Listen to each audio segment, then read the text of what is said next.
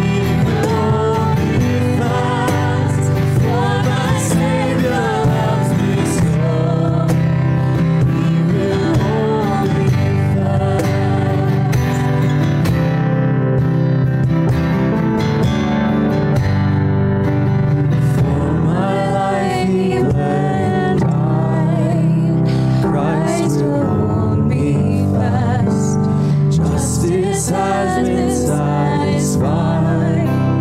He will hold me fast.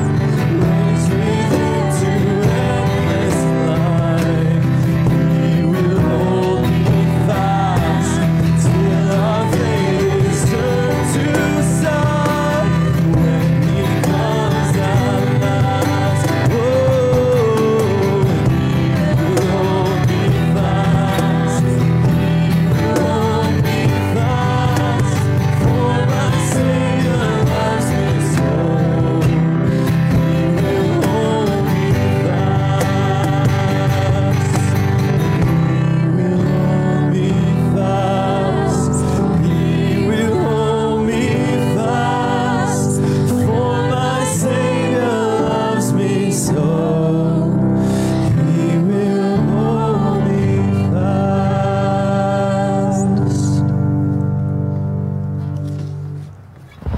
Our scripture reading this morning is going to come from Ecclesiastes chapter 7, if you want to turn there with me. I'm going to read verses 1 through 6. Pastor Mike is going to be preaching these in just a few minutes. Ecclesiastes chapter 7, verses 1 through 6.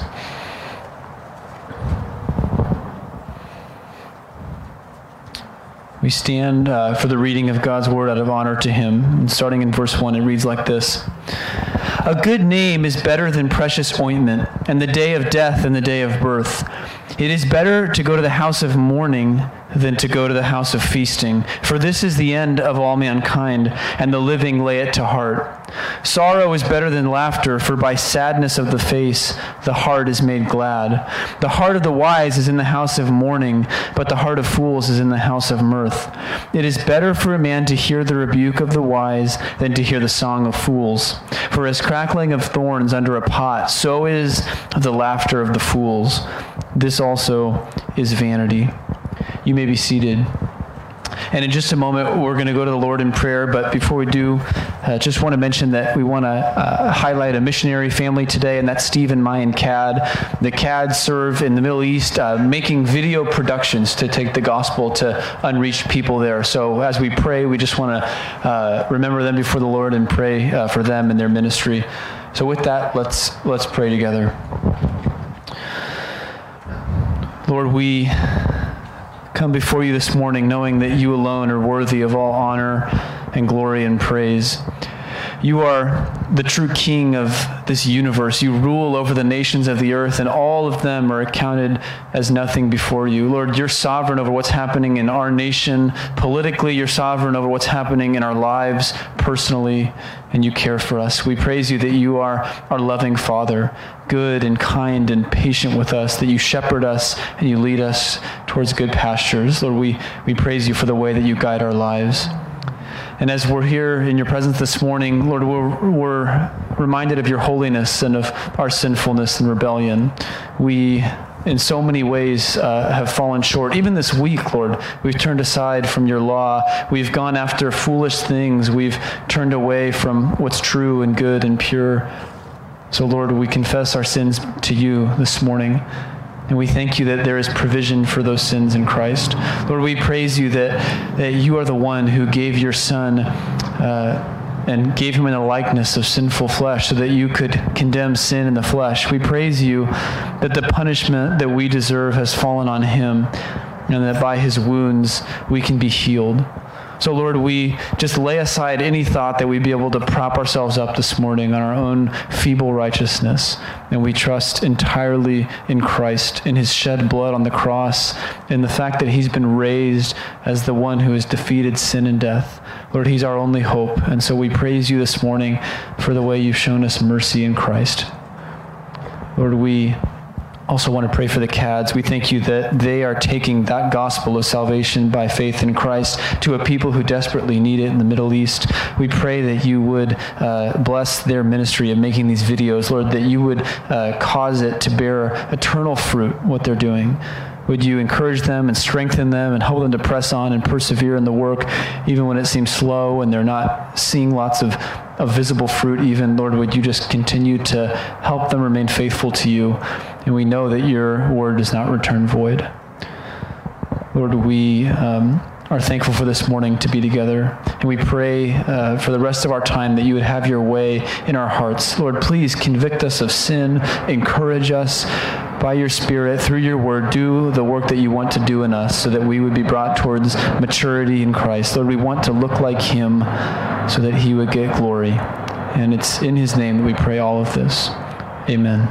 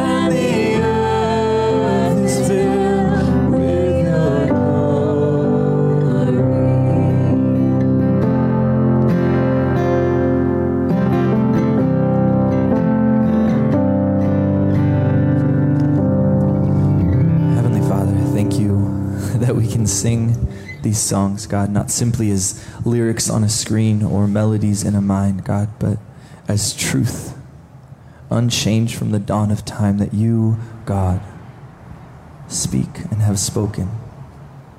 Father, we ask as we look at your word, God, would you reveal in our hearts and minds what it is you have for us this morning. That truth would be revealed and that we would be conformed to the image of your Son. And it's for that Son for his glory, and in his name that we pray and ask all these things. Amen.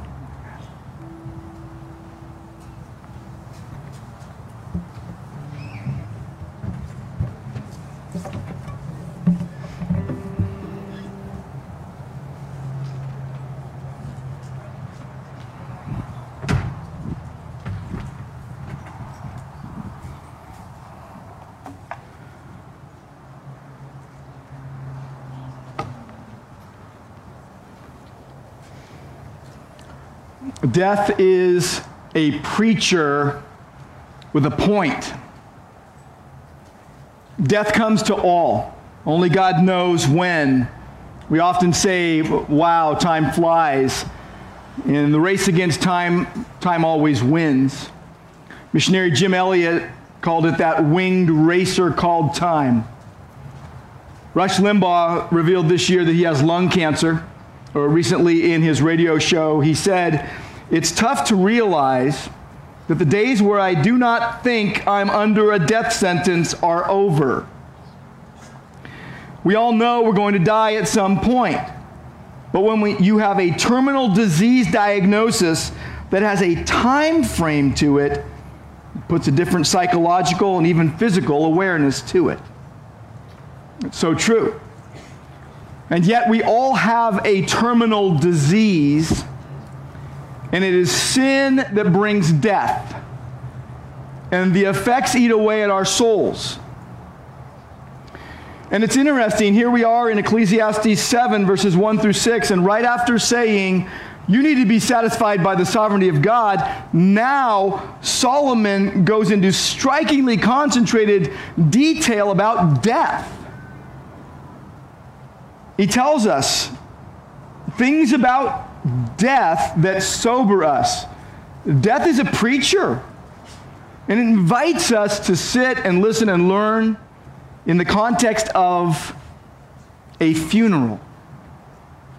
Some of you have been to funerals recently. Some of you have buried some of your closest loved ones.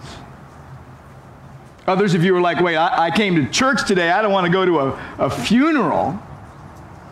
But this is what this passage is doing. Death is preaching life lessons from a funeral. This passage reveals 7 life lessons from a funeral. And we're going to start at verse 1 and go through verse 6, straight through the passage, verse by verse. And the first life lesson that we see, and it's really practical for you in your life, it's this: you need to realize how much your reputation matters. You need to realize how much your reputation matters. Verse 1 begins this way: a good name is better than precious ointment. There's some word plays going on here. Good appears several times. The words name and oil are similar in Hebrew. And literally it reads like this: a good name is more good than good ointment. Reminds us of a time that a woman came up to Jesus with an alabaster flask of very expensive ointment and poured it on him. And the disciples saw it and were indignant and said, "Why the waste? This could have been sold and brought in a large sum and given to the poor." It was expensive. From North India. It was perfume made of pure nard from a plant in the Himalayas. It cost a year's wages, 300 denarii. That would be like $55,000, $60,000 to us today. And it was for her burial. Probably she spent her life savings on it. And the woman was anointing Jesus for his burial when he would die for the sins of the world. But what we see in this passage is a good name will count for more. A good name. Someone said, better is name than nard. G.C. Martin said, fair fame is better than fine perfume. Your good reputation is better than you smelling good. A good name was highly valued in that culture, in Hebrew culture. Perfume was too. A good ointment was good, but a good name was better. In Proverbs 22, we read that a good name is to be chosen rather than great riches. So let's just say today someone comes up to you and says, would you rather have a really good reputation or everything this world has to offer? Choose wisely. Choose the good rep. Go with the good rep. Here's why. You could have everything in the world, and no ointment you can buy will stop you from aging or keep you from falling into death's cold grip. A good name is better. At creation, God authoritatively named light and darkness and the expanse and land and the waters and man. Man named the animals and woman. Parents named their children. Naming displays a degree of authority by which we demonstrate our God-given rulership. No matter what name you get, and all of you have a name, whatever name you get, your reputation at the point of death is more significant than your name, however great your name is. You know, you might have one of those names where you're like, wow, you have 3 last names. Or, wow, you have a man's name, but you're a woman. Or you have a woman's name and you're a man. And what were your parents thinking? And all these kind of things. And some people have names you can't pronounce. My last name is hard to pronounce. But no matter what name you get, your reputation at the time of death is far more significant because it testifies to who you really are. Good here is the theme. Good, it occurs in a lifetime. At birth, you get a name. And then throughout life, you earn a good or bad reputation. Every one of you has a name, and every time that name is said, people think things. There is a reputation attached to your name. Your name either gains or loses value as you go through life. In Israel, name was to express character. It was hoped that character would be expressed through the name. They named with, significance. Now, this is not just a good name like, wow, you chose a good name. You chose Michael for your son. Great choice. Wow, that's a great name. This is not what we're talking about. A name in those days was meant to be something you aspired to live up to. Something noble, something true, something right, something good. And people in the Bible sometimes had good names that were undeserved. Like, it means something really good and they weren't godly. They didn't live up to their name. But here, a good name, that phrase, a good name, signifies a good reputation. Your good reputation, it reflects excellent character. Because your inner character is better than your outward fragrance, your outer smell. Your reputation is transparent. You can use perfume to cover things up. What will they say about you at your funeral? What are people going to be standing up, coming up to the microphone, doing the open sharing time that sometimes goes way too long? And what are they going to say about you? Your reputation builds with every choice you make, every word spoken, every action, anything that you do affecting anyone, because your character counts. There might be some of you here today that you say, wow, I ruined my reputation. I've ruined my reputation. I can speak from experience that repentance works wonders. Apologizing works wonders. Living appropriately works wonders. Forgiveness works wonders. God can restore what sin ruins. Now, if you're here today and you feel like you've just ruined your life, God can restore what sin ruins. Christ forgives. There is forgiveness in Jesus. Jesus went to the cross in our place as our substitute to die for our sins, the very sins that give us a bad reputation.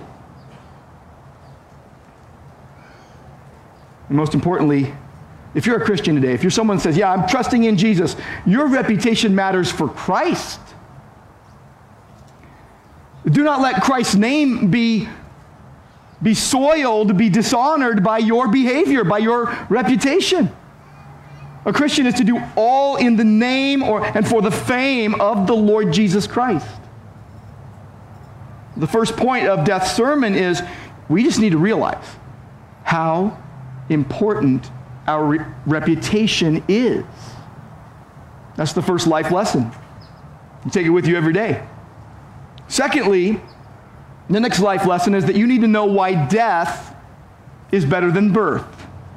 Now some of you are like, well, time out, that doesn't make any sense. That doesn't make any sense. The day of death better than the day of birth? I love how Derek Kidner, a commentator, said about this verse. He said, nothing in the first half of verse 1 preps you for the body blow in the second half of verse 1. This is the body blow. What do you mean the day of death is better than the day of birth? That's a jolting statement, isn't it? Death better than life? Like, really? Ecclesiastes 4:2 said similar. The dead, already dead, more fortunate than the living who are still alive. I don't know about you, but that's a hard pill to swallow. Solomon knows something that he wants us to grasp. He knows that death comes, and he wants you to be aware. In 1973, Ernest Becker won the Pulitzer Prize for the book, The Denial of Death. We live in a culture that denies death. We hide death. We don't want to see death. We don't want to smell death. Becker argued that all human behavior is driven by the anxiety that arises from a fear of death. What do? We try to deny death. We try to even achieve something that lasts, something enduring during our life here on earth, and we find out it's futile. Apart from God, we live in constant fear of death, and we do all we can to distance ourselves from death. We want to escape. We want to numb the pain. Jeffrey Myers said the truest form of joy, the most lasting, is the one that is not escapist or anesthetizing, but fully informed. If you take a shallow view of the reality of death, you're going to live in denial. When your doctor tells you your end is near, when your phone rings with crushing news, the control that you thought you had over life just vanishes. Poof, it's gone. It was a mirage, that control you thought you had over life. Solomon's telling us, death day better than birthday. But we still have to ask why. And the reason why is because death beats birth in both time and significance. Birth begins your temporary existence. You're going to be dead a lot longer than you ever were alive. Death propels you into existence in infinite time. If you're a believer in the Lord Jesus, you will be with God forever in heaven. If you reject Christ, you will be apart from God forever in hell in agony. Life is limited by death. A good name better than oil, day of death better than day of birth, but no one wants to talk about their death day. You don't plan it out. You don't go, hey everybody, we're throwing a party a year from today for my death. You're not doing this. We plan birthday parties because they're fun and because we want to go to them. And a funeral just comes upon you a few days before. You find out someone dies and you don't want to go, but you go to pay your respects and to honor and to love the grieving family. Everyone wants to celebrate a birthday. Everyone wants to go to a gender reveal, as long as something doesn't blow up, right, or burn down. Everyone wants to go to a baby shower because you're excited about it. This is fun. A new life is coming into the world. But a funeral sobers you. Funeral? That's a downer. A funeral, that's sad. But a funeral will help you live wisely. Everyone's death day is coming, yours too. At a birthday, there's all this potential. The baby's born and you're like, wow, what promise? What's this baby going to be like? What are they going to grow up to do? Who are they going to be? But a death day, you're in the fulfillment category. Death fulfills life. Now it's fulfillment over potential for a believer. If you're a Christian, your death day is God's promise fulfilled to you. Your salvation is fully revealed. In Philippians, Paul said this. He says, you know what? To live is Christ. Like, to live in Christ is awesome. but to die is gain. It's better. And he says, I'm hard pressed. I really am.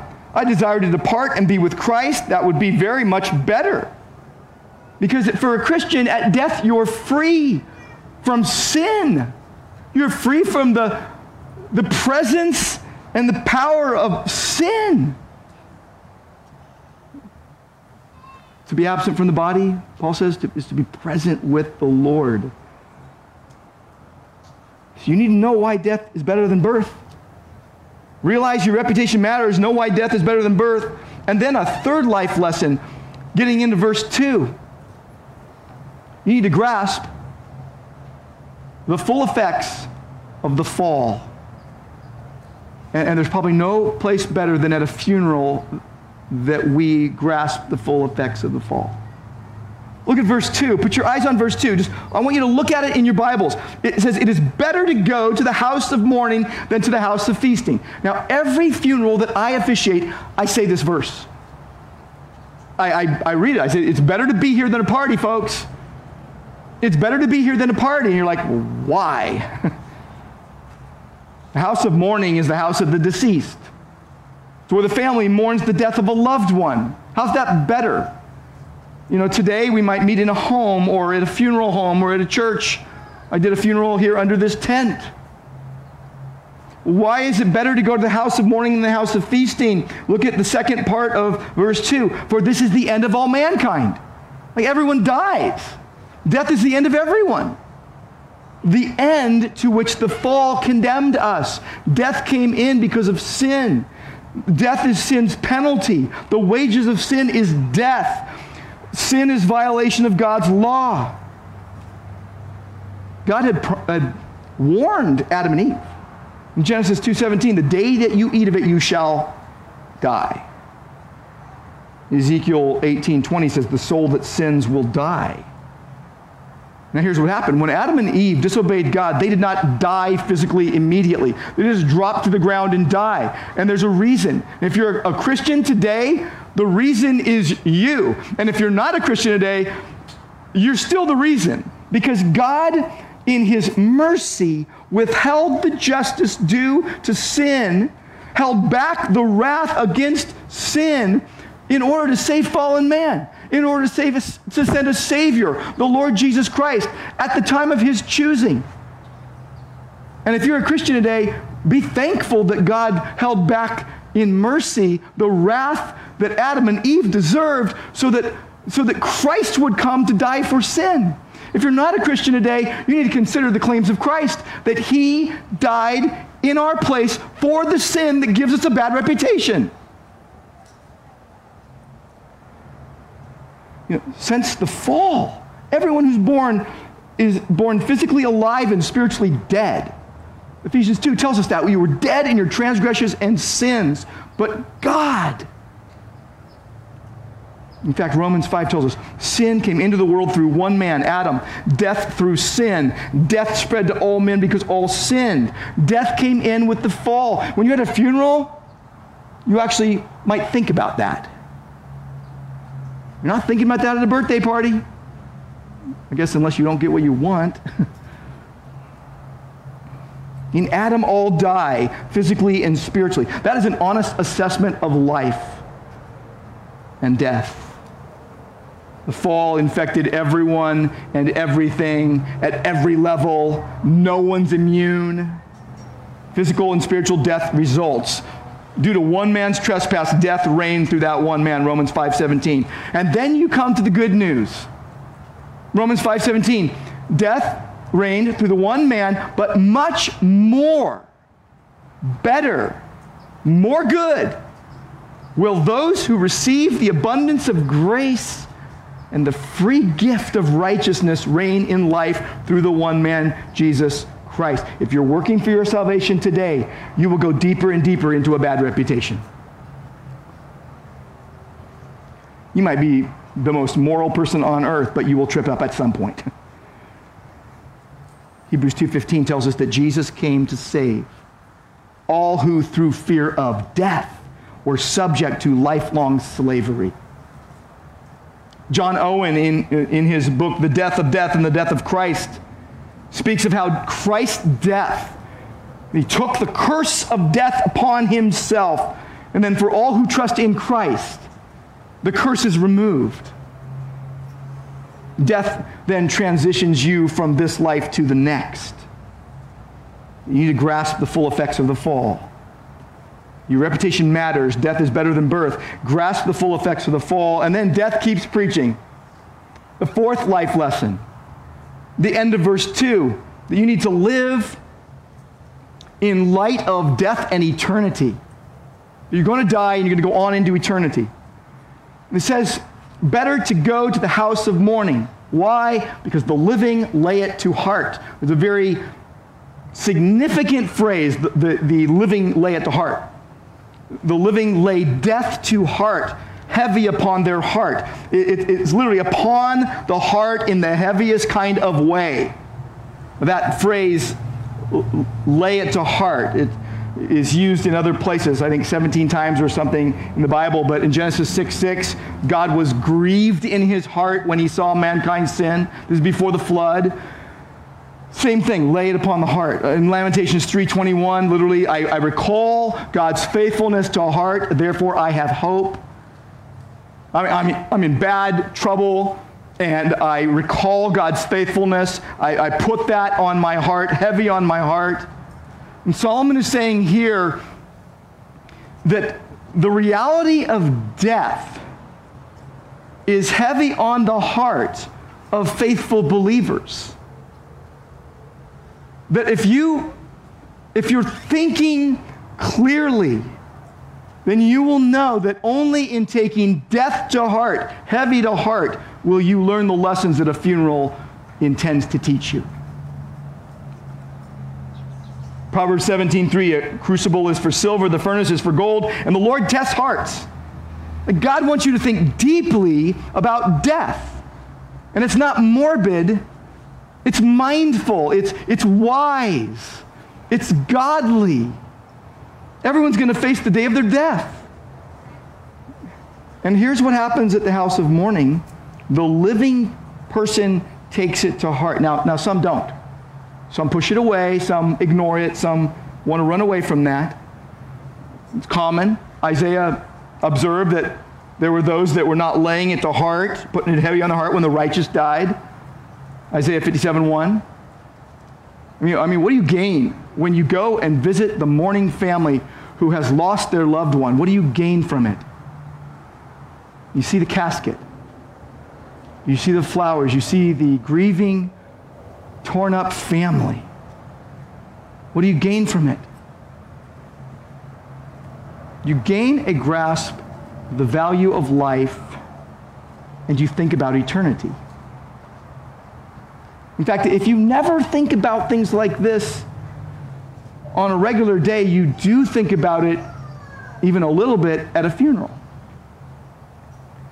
And when a baby's born, you're all excited, there's happiness. You don't think about death at birth. But in the house of mourning, there's a sorrowful mood. There's a heaviness even. There's a thoughtfulness. You don't go around cracking jokes at a funeral. You give comfort.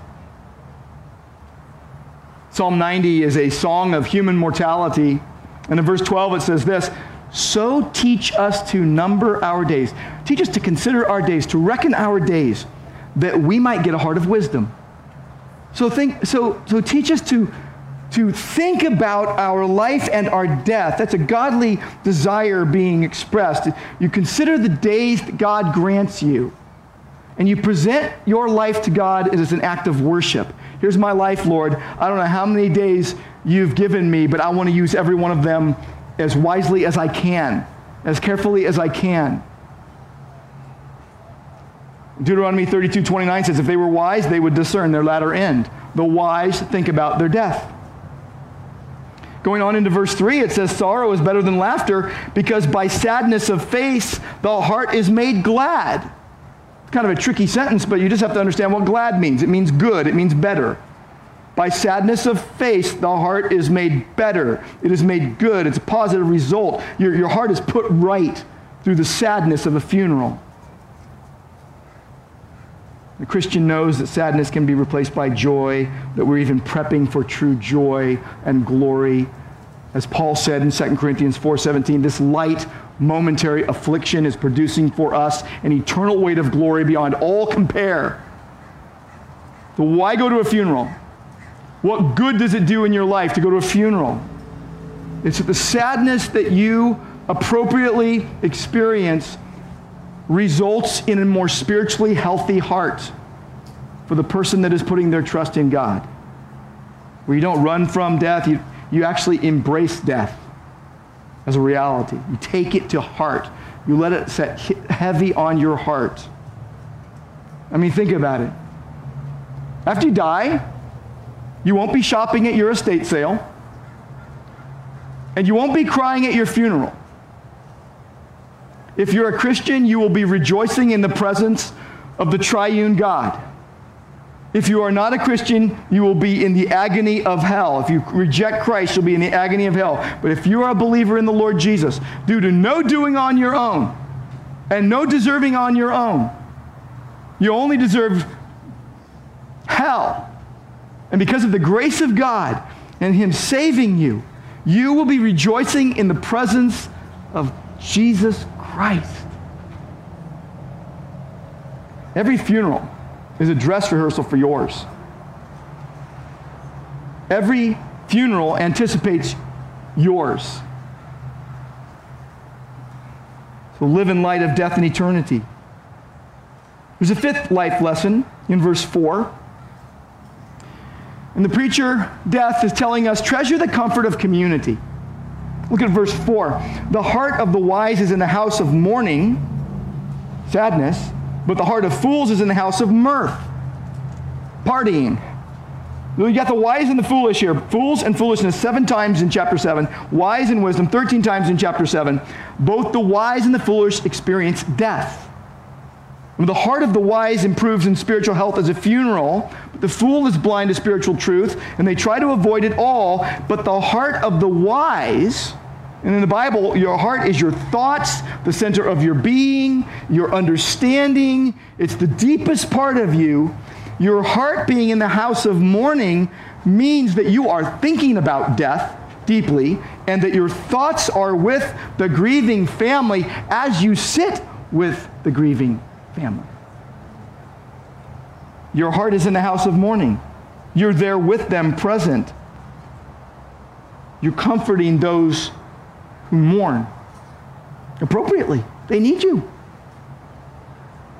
Jesus said in Matthew 5:4, blessed are those who mourn, for they shall be comforted. We rejoice and we grieve, and we do that best together in community and receiving the comfort that God provides. There was an ancient Jewish proverb that said, a friendless man is like the left hand without the right. The Christian community is beautiful because Christ shed His blood to purchase our community, the family of God. And you've got a perfect example, a beautiful example of comfort and community in 2 Corinthians 1. God is being called the Father of mercies and God of all comfort, who comforts us. It's personal in all of our affliction. It's personal for Christians, that we may be able to comfort those who are in any affliction with the comfort that we get from God. It's very personal that we are giving comfort to someone else because God has given us comfort. It goes on to say that we share abundantly in Christ's sufferings, and through Christ we share abundantly in comfort of you. We were ready to share with you not only our own selves, but the gospel of God, because you become very dear to us, sharing our lives in the Word of God because we're so dear to one another. Paul said to the Philippians, God is my witness how I yearn for you all with the affection of Christ. There he is longing for Christ-centered, comforting community. During quarantine, we were all longing to be together with the people of God. We were all longing to be together. We were aching, missing the family of God. Those who still can't be with us, that are live streaming with us, they're aching to be with the family of God. In good times and bad, we must treasure comforting community in Christ. The preacher is giving death a voice, because a funeral teaches you that your reputation matters, and death is better than birth, and the effects have some pretty big, the fall has some pretty big effects. And you need to live in light of death and eternity and treasure the comfort of community. And then another life lesson comes in verse 5. It's a sixth life lesson. Receive loving rebuke as a gift. Where'd that come from? Look what it says in verse 5. It is better for a man to hear the rebuke of the wise than to hear the song of fools. I mean, two kinds of people are attending funerals. There's the fool who thinks, wow, how unbearable this is. I can't wait to get out of here. I want to numb the pain. And then there's the wise who are staring at the coffin, and they're comforting the family, and they're realizing it's his turn next. It's my turn next. Better rebuke than to listen to the fool's party songs, literally. To receive a rebuke humbly and patiently and want to change if your reputation has gotten soiled or you're going the wrong way in life, and not to make a joke about it or shrug it off or excuse bad behavior or excuse a bad attitude. Proverbs 15:31 says, the ear that listens to life-giving reproof will dwell among the wise. Proverbs 17:10 says, rebuke goes deeper into one that has understanding than 100 blows to a fool. If you have people that are wise in your life, they will lovingly come alongside you and tell you the truth. People would rather hear the truth than lies. The wise people build people up with friendly reproof. They help, they don't hinder. The wise will tell you only God will satisfy your soul. The wise will teach you, don't live for just today, live for eternity. The wise rebuke is better than frivolous compliments. But what are most of us fishing for every day? We're fishing for compliments from acquaintances. We avoid seeking ways to grow. Augustine put it this way, I'd rather be corrected by anyone than be praised by the wandering and the flatterer. The lover of truth need fear no one's correction. It's better for you and I to sit with a friend and have them tell us all our faults than spend our life with the wool covered over our eyes. To receive an honest, kind rebuke, to reject the tongue of flattery, to love those who speak the truth. Proverbs 9:8 says, do not reprove a scoffer, he will hate you. Reprove a wise man, he will love you. What's the rebuke that Solomon is pointing to here in this context of death, preaching a sermon at a funeral? What is the rebuke? The rebuke is this. Listen to everything you have heard. Listen to it. Take it to heart. Put it heavy upon your heart. Let the word of God rebuke you. 2 Timothy 3 tells us that the word is profitable for reproof, construction, not destructive criticism. Listen to what God says. In Revelation 3, Jesus says, those whom I love, I reprove and discipline. So be zealous and repent. Death is the rebuker here. Listen to everything that's being said. The wise learn that your reputation matters, that death is better than birth, that you need to grasp the effects of the fall, that you need to live in light of death and eternity, that you need to treasure comforting Christian community, that you need to receive the loving rebuke as a gift. And then one more exhortation that death gives. Seventh life lesson. You see it in verse 6. Determined to die well. Determined to die well. And if you're living right now, listening to this, in light of the gospel, in light of Jesus and the gospel. Look at verse 6. Very interesting word picture here. As the crackling of thorns under a pot, so is the laughter of the fool. This is vanity. Now, actually, the preacher makes a pun. He actually tells a joke here. He's basically saying crackling of thorn bushes is like the thoughtless song of a fool. One translator put it this way, like nettles crackling under kettles. Thorns are crackling under a fire. They're quickly consumed with hardly any heat. They're temporary. That's the laughter of fools. It's this microscopic benefit that ends with futility. Like the noise of sticks burning. The flattery of a fool has no instructional value. Unfiltered noise. The brief life of fools just comes to a quick ruin. That's why Jesus said, "Blessed are you when you weep, for you will laugh.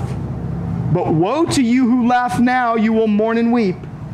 Those are the waterless clouds that Jude speaks of, the fruitless trees, twice dead, uprooted, wild waves, wandering stars, that the gloom of utter darkness has been reserved forever for. Hebrews 9:27 tells us it's appointed to man to die once, and after that comes judgment. A funeral sobers you with these truths. They only die well who find life in Christ. The one that Isaiah 53 says, bore our griefs and carried our sorrows. For believers, death does not get the last word. If you're a believer today, death does not get the last word in your life. Death was defeated by the resurrection power of the one who was raised as the firstborn among many brethren. What happens when you are in Christ and you take these things to heart and you live in light of death, you actually give a testimony of the grace of God. No matter what comes your way, you give testimony of being satisfied by God's sovereignty, no matter what happens in your life. That's why in 1961, C.S. Lewis wrote a book called A Grief Observed. It was after his wife Joy's tragic death. And he wrote it as a way of surviving what he called the mad midnight moments. He called it A Grief Observed. Sheldon Vanniken wrote A Severe Mercy in 1977 following the death of his beloved wife. Jerry Sitzer, who was a pastor in Paramount, California, in 1991 he lost his wife, his mother, and his 4-year-old daughter to a drunk driver. And he wrote a book on sorrow called A Grace Disguised, giving testimony of God's faithfulness. And don't you learn your lessons in life's daily furnace? Don't you learn your best lessons in the hardest time of life? As Paul put it, we are sorrowful yet always rejoicing. As James says, consider it all joy when you encounter various trials. We need those ongoing reminders. This is why Solomon just trucks on. I mean, seriously, like, let's just push on through and hear what death says at a funeral. He takes us deeper into the knowledge of God. He's saying, you're not in heaven yet. God means what he says. In Isaiah 56, he said, I will give in my house and within my walls a monument and a name better than sons and daughters. I'll give them an everlasting name that shall not be cut off. He says, Jesus said to his disciples, rejoice that your names are written in heaven. In Revelation 14, it says, blessed are the dead who die in the Lord.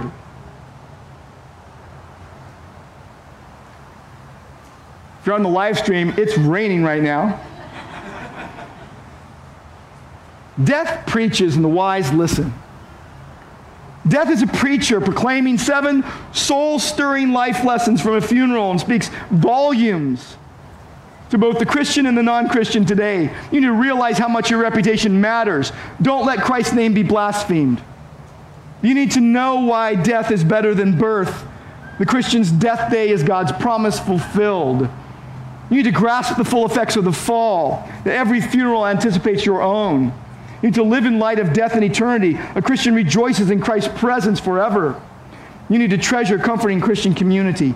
Learn to be and yearn to be with your family in Christ. You need to receive loving rebuke as a gift. Listen to those who will speak the truth to you in love.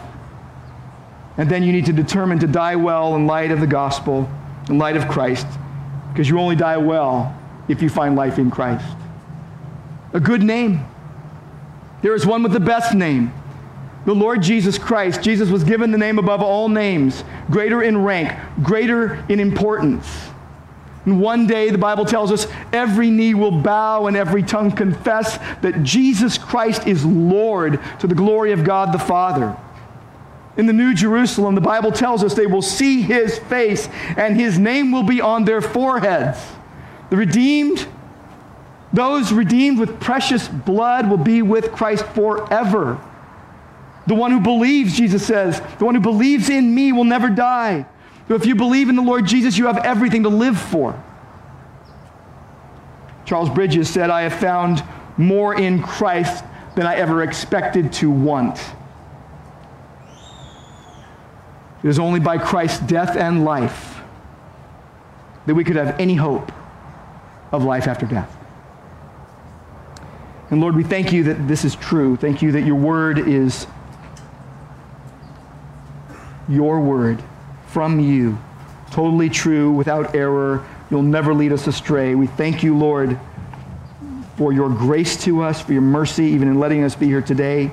And may we learn the life lessons that you intend for us. And we pray in Christ's name. Amen. Amen. Would you stand if you're able and join us as we close our service?